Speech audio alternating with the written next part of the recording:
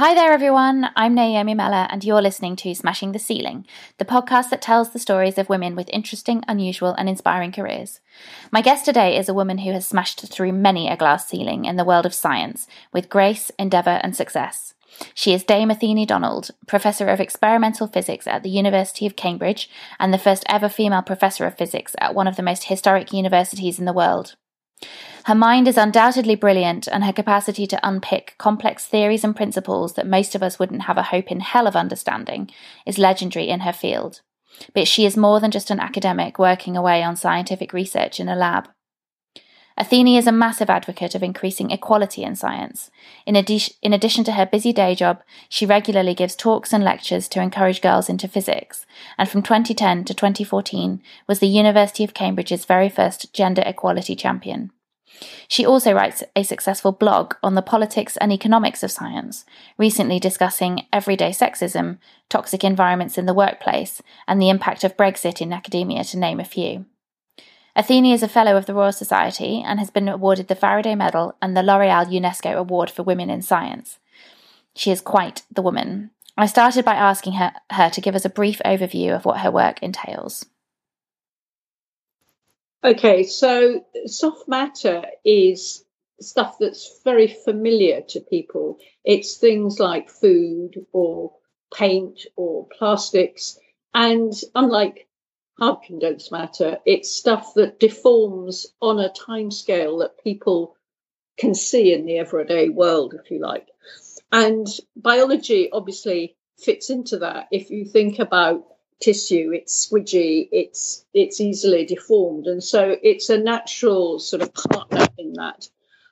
But I approach biological physics from the physicist perspective. My biology is not perhaps as advanced as it might be, and I got into that from studying food, which, if you like, is dead biology. And specifically, I started looking at starch, which is very familiar to people from the things they eat. But we were trying to understand what happens when you cook the starch grains you get out of the plant. And we used a standard physics technique of X-ray scattering. So a bit like looking at the structure of the double helix of DNA or something. But we were using it at a slightly larger length scale to look at the packing of the molecules in the starch granule, and hence try and understand what happens when you cook it and water enters the granule and the granule swells. So that's what got me into it. And it is an area that has become, if you like, fashionable. At the time I started, people thought that something as complex as starch was too complex for a physicist, and that was the wrong kind of material to study. But now biological physics and applying the understanding from physics to biological systems has very much become an area that lots of people do. So when you started in this area, you said it was a little bit unfashionable, perhaps. How was that to begin with, and how did you start to forge your career at a time when perhaps traditional physicists might have been a little bit sniffy about the area that you wanted to work in or were interested in? Well, people definitely were sniffy about it. And I was told this wasn't what physicists did, but I was supported by the guy who was then head of department, Professor Sam Edwards, who was very much driving this area of food research. And so having him support me, and physics is what physicists do, was immensely important. Nevertheless, one has to be fairly, if you like, bloody minded about it and just get on with the things that you think are the right things to do and that the interesting things to do. I mean, it was a very interesting area because it was untapped, if you like. And you've said previously that you knew that physics was for you from the age of 13 when you started studying physics. What is it about physics that really excited you initially, and probably more importantly keeps you interested and has sustained your career over, what has been a very long and stellar path over the last 20 or 30 years? I think when I first did it, it was simply that, to me, it enabled me to look at the world and make some sense of some quite basic things. heat, light, and sound, which are typically what one does at school. They're very relevant subjects, and I find it very difficult to say, why did I want to do it? I just knew that that's what satisfied me. And to some extent, I suppose that's still the case, that I am curious. I think curiosity is one of the hallmarks of a scientist, that they always want to know more. They always want to ask more questions. And physics, the application of modelling and understanding how molecules pack together, and therefore what that means, is just what satisfies me.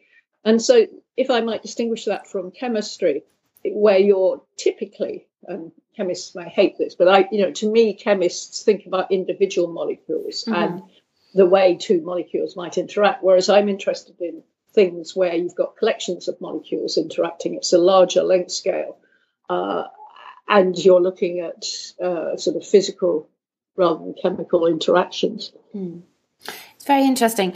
And getting started in physics, you went to an all-girls school, as did I, and I certainly at my school it was expected and encouraged that girls would take science subjects. There was never an issue about the fact that science was for boys, or that girls couldn't do physics or anything like that. Do you have any thoughts about how to encourage girls at schools, and particularly in mixed schools perhaps, that physics is a subject for them? Because the statistics about girls taking A-level physics are slightly depressing. Yes. The latest one is sort of 78% of people sitting A-level physics are boys, and I sort of find it a little bit sad that girls in mixed schools perhaps don't find it quite so easy as in girls schools where science is encouraged. And obviously not everyone can go to a single sex school, and there's many other good reasons why mixed schools have their advantages. But I was just wondering whether you had any thoughts on that, and in terms of improving A-level, particularly uptake of physics for girls. Well, I think the issues start really young. I mean, a lot of the interventions are done around GCSE level, but I think by then it's far too late. That the sort of cultural messages that young girls receive at 7, say, are incredibly strong. That the idea that girls might help their parents rewasher a tap or play with Meccano or whatever it may be, that there is still this sort of unconscious stereotyping that goes on from very early on. And I think that means that both that girls perhaps have less experience of thinking in 3 dimensions, of manipulating puzzles and things, and therefore they have less aptitude, and it becomes a vicious circle. And so I think those girls who do study physics often have to be consciously bucking the trend. And maybe I've never worked out if it's peer pressure or parental or media or teachers or what. I don't know where, if a girl says, I want to do maths and physics at A-level, and people say, really? It doesn't take much, I think, to perturb an adolescent girl's confidence. And I think it's just that subtle, really, that's not normal, that pushes them back.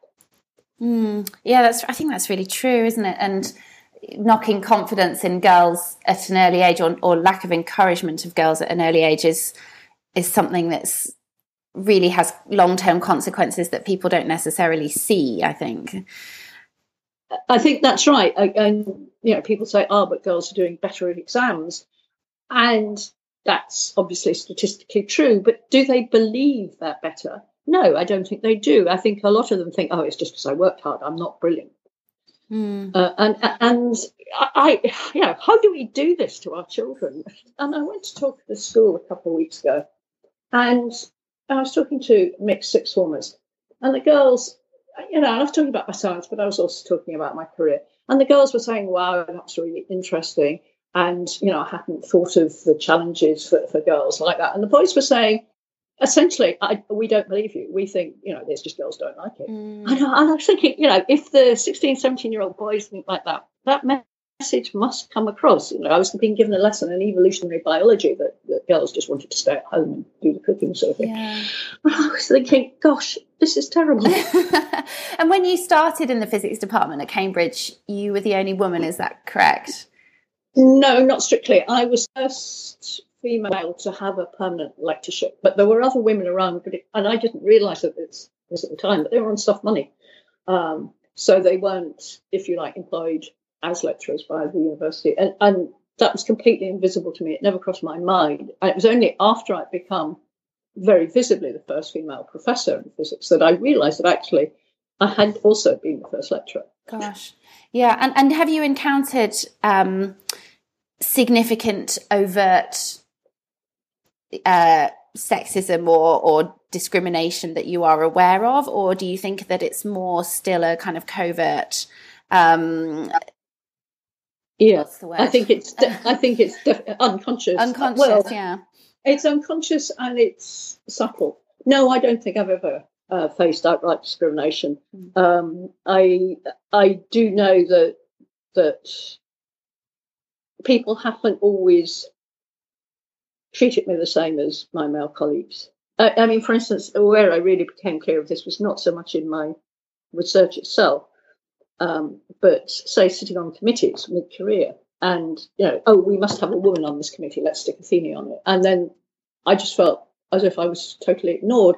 And I remember saying to the woman who at the time, 20 years ago, was looking after, if you like, equality issues and struggling in the university, the administrator. And I said, having one woman on the committee really isn't very helpful. And she said, really? And I think, these things we take for granted now, that one woman isn't going to be able to make a difference. But at the time, we were having to learn these things. And, I learned the hard way that if I thought there was a gender angle to something and I was the only woman in the room, I just wasn't going to be listened to. No. And if it wasn't a gender angle, I still probably wasn't being listened to. And I still don't know to what extent it was because I just wasn't very persuasive, I didn't have the right arguments, I didn't play by the same rules, or because I was a woman. And one never knows. And I think that's one of the subtle ways in which it can be very undermining, because it's easy to think, I'm just not very good at this, I shouldn't sit on this, I don't have the political nous or whatever it may be. Yeah. I'm a big fan of the phrase, you can't be what you can't see. And I think that having women in positions where others can look to them and say, she's done that, I can do that too. Did you have, in terms of role models and mentors, how did that work early in your career? Obviously, there weren't very, very many other women in physics at the time. No. Were you supported by other men, or how did that work for you?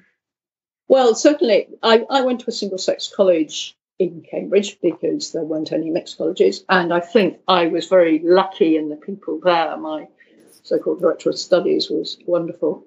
But later on, when I was doing research, I was mentored by men, definitely. And I was obviously incredibly lucky. Both when I was in the States, my second postdoc, I had a fantastic professor who I think was completely oblivious to the fact I was a woman. I don't suppose he'd had a woman work with him before, but it just was irrelevant. As far as he was concerned, I was a brain and a pair of hands, and I was just going to get on with it. And he was brilliant, and right up until his death 2 or 3 years ago, he was still there in the background kind of thing. And then the head of department I mentioned, Sir Sam Edwards, was the other absolutely key person who would support me and encourage me. And in a way, he didn't encourage me by saying, oh, you're doing a great job, Athene. He encouraged me by just giving me things to do and letting me get on with it. He was a theorist and I was the experimentalist who was expected to drive the program, and he just oozed confidence that I could do it, even though I was completely out of my depth. And that gave me confidence. And so, in later years, I probably went to him more with explicit questions, again, perhaps on the political front. But early on, it was just, he believed I could do it and let me get on with it. And that is very empowering. It is, yeah. People having confidence in you is very empowering, isn't it? To tell you that even if they're not overtly saying you're doing a great job, the fact that they give you more and challenging tasks to do shows that implicitly, doesn't it? Yeah. Yeah.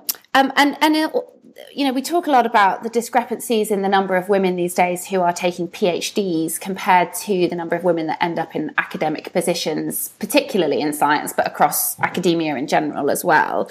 You know, there seems to be a high attrition rate of women. Clearly, childcare and maternity leave is often flagged at that point as being an area where women are lost, in inverted commas, to science. Your husband was, you know, the primary carer of your children, and you've managed to balance being a mother with having an extremely successful career. Do you see that as a major issue amongst the women that come through as your PhD students and then going on with their careers, or do you feel that there's other factors in play with that attrition rate as well? I think there are certainly other factors that are in play, but I think sometimes women don't believe, certainly in academia. I mean, I think if you went into industry, attitudes would be very different. But in academia, I think people see the intensity with which you have to work and just think, I can't do it. I remember a female student of mine saying to my face, well, I just don't think you can stay in academia and have children. And I said, but look at me, I've done it. And she still would not believe it was viable. And she went off to a think tank. And you know, I think policy is a hugely important area too, so fine. But I think there are many reasons, and it is kind of facile to say it's all down to maternity and childcare. I don't believe that.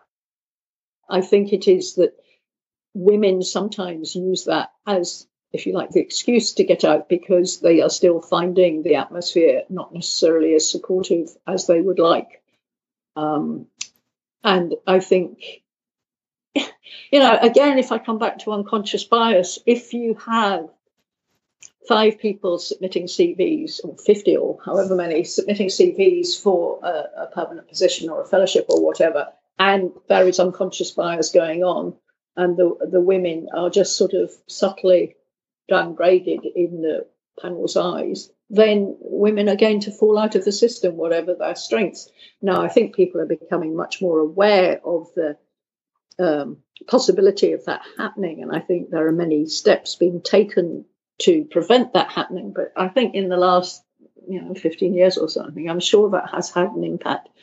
That I mean, to give you an example, in a university other than mine, and actually in an engineering faculty, the Pro-Vice Chancellor made a decision to encourage, every time a lectureship came up, that if the appointments panel were uncertain whether to include the woman in the long listing or not, they should include her. So this is, if you like, positive action, not positive discrimination. They just kept someone in when previously they might not have done. And he found that one act led to more women being appointed. And it was clear that women were being sort of excluded on not good grounds. And when they were kept in the system and then brought to interview, they then shone. I think that's so often the case, that women's people skills and interview skills are perhaps what shines them through it during that phase of a job application. Whereas if their CV is binned at the first hurdle, as it were, that then perhaps they never get the chance to show the skills that they have.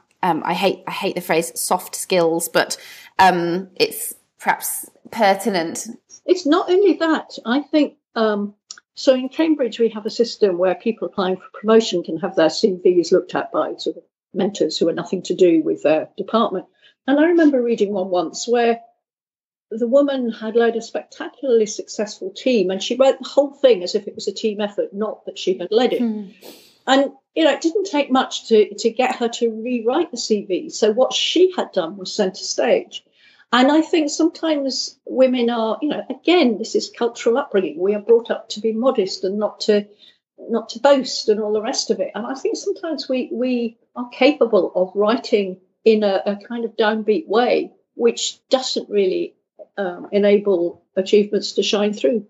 I think that's so true, isn't it? And getting women and even girls at a younger age to be less modest about their achievements. You know, boys seem quite happy to shout about everything they've done, and getting girls to do the same can sometimes be quite difficult, can't it? Yeah, and I believe this is just the way we bring the children up and the way the teachers interact and all the rest of it. You know, I don't believe it's down to our chromosomes. Just moving on to a slightly different area, I just want to talk about science communication a little bit. Part of encouraging people into science, and particularly at school, is seen to be making science accessible and interesting and fun and open to the general public. But I have heard you speaking before about the difficulties of communicating complex scientific ideas simply, and really quite how the press can get it wrong, particularly at higher level research. You'll often get a headline that's quite disingenuous when you read the actual research. I'm from a biological background, and sometimes I read newspaper articles and I just think, gosh, they've made that far too simplistic, and that is not what that research is saying at all. And yet you end up with the general public taking home that, you know, broccoli cures cancer, or broccoli doesn't cure cancer, or whatever. And I'm just wondering how you feel that is improving or worsening in physics in particular. You know, you've got very complex ideas, and conveying them very simply is quite challenging. It is, but I think biology or biomedical science does have a problem, because people are so desperately looking for cures for Alzheimer's or cancer or whatever. And so a scientist who has a small success in a test tube or even in a mouse, you know, is suddenly sort of hyped up in this way that they may very well feel uncomfortable about.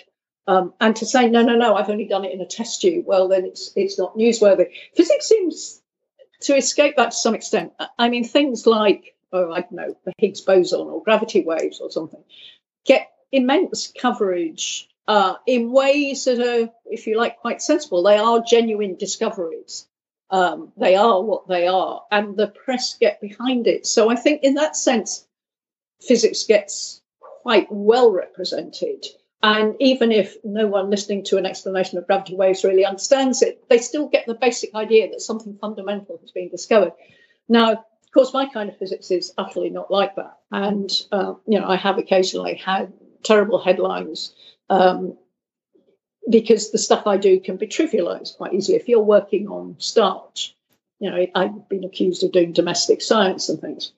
And it's really annoying. But I think physics as a discipline actually comes out of it quite well compared with biomedical science, where I think the press are always trying to find. I mean, The Guardian today had a story, diagnostic test for autism. Yeah, I read that headline this morning and I thought, I need to read about that. Well, I assume that actually if you read small print, it's not that at all. And of course, the sub-editors are largely to blame for headlines in general. And it's not the scientist's fault. I suppose what I feel, in a way, what I would like the public to take away is how scientists do their science as much as what they have or haven't discovered. Because I think the process of science seems very mysterious. If you gave up science as soon as you could, you may not really understand what science is all about or why it matters. And to some extent, I think that's an important message to get across. Do gravity waves matter to someone in the street? Probably not a great deal. It's not clear to me that the immediate impact is pretty significant.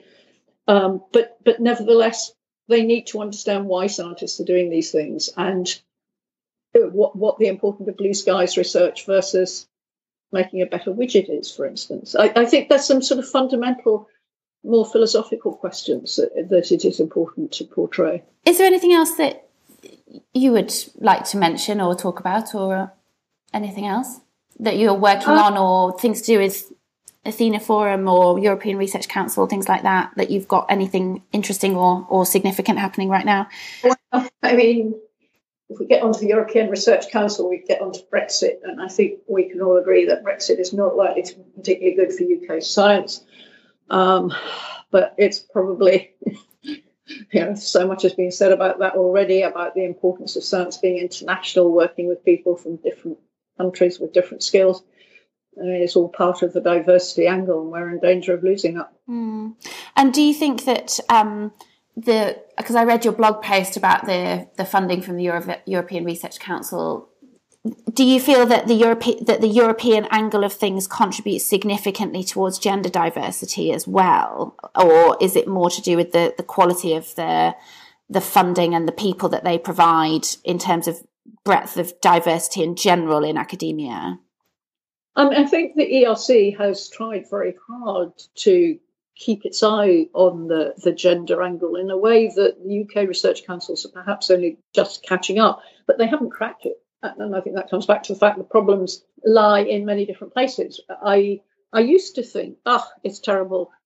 Panels are biased against women. That's why women get fewer grants. And I suspect that every research council now works incredibly hard at unconscious bias training and everything, UK, European, whatever. And I suspect that the problems are actually as often back in the institutions where perhaps women don't ask for help with writing their research grants and men do. Or men are more readily mentored or whatever. And, trying to tease out where the problems are, so difficult because they will be multifarious. But certainly I think diversity in every aspect matters. Gender is just one of them. And some of the others are harder to quantify because you don't sit down and say, well, this person came through the American system and this person came through the China system, and that's why we've got a good team. You don't analyse it like that, but it probably is relevant. The outcome of Brexit and its effect on both the funding and diversity of science, particularly through the European Research Council, or ERC, is yet to be determined, but this is an area about which a lot of scientists have deep concerns, and it'll be interesting to see how it all plays out. Many thanks to Athene, though, for joining us today. You can find her on Twitter at Athene Donald, and to find her blog, just search for Occams, that's OCCAMS, typewriter, Athene Donald, and you'll find it. Links will be on our Twitter. That's all for this time, and thanks for joining us. You've been listening to Smashing the Ceiling with me, Naomi Mella. Please subscribe if you haven't already, and feel free to leave us a nice review on your favourite podcast site as it helps others to find us. More importantly, if you enjoyed it, spread the word, as word of mouth is still the most powerful form of advertising. You can follow us on Twitter at Smashing Ceiling and on Instagram at Smashing the Ceiling, and we'll hopefully see you next time.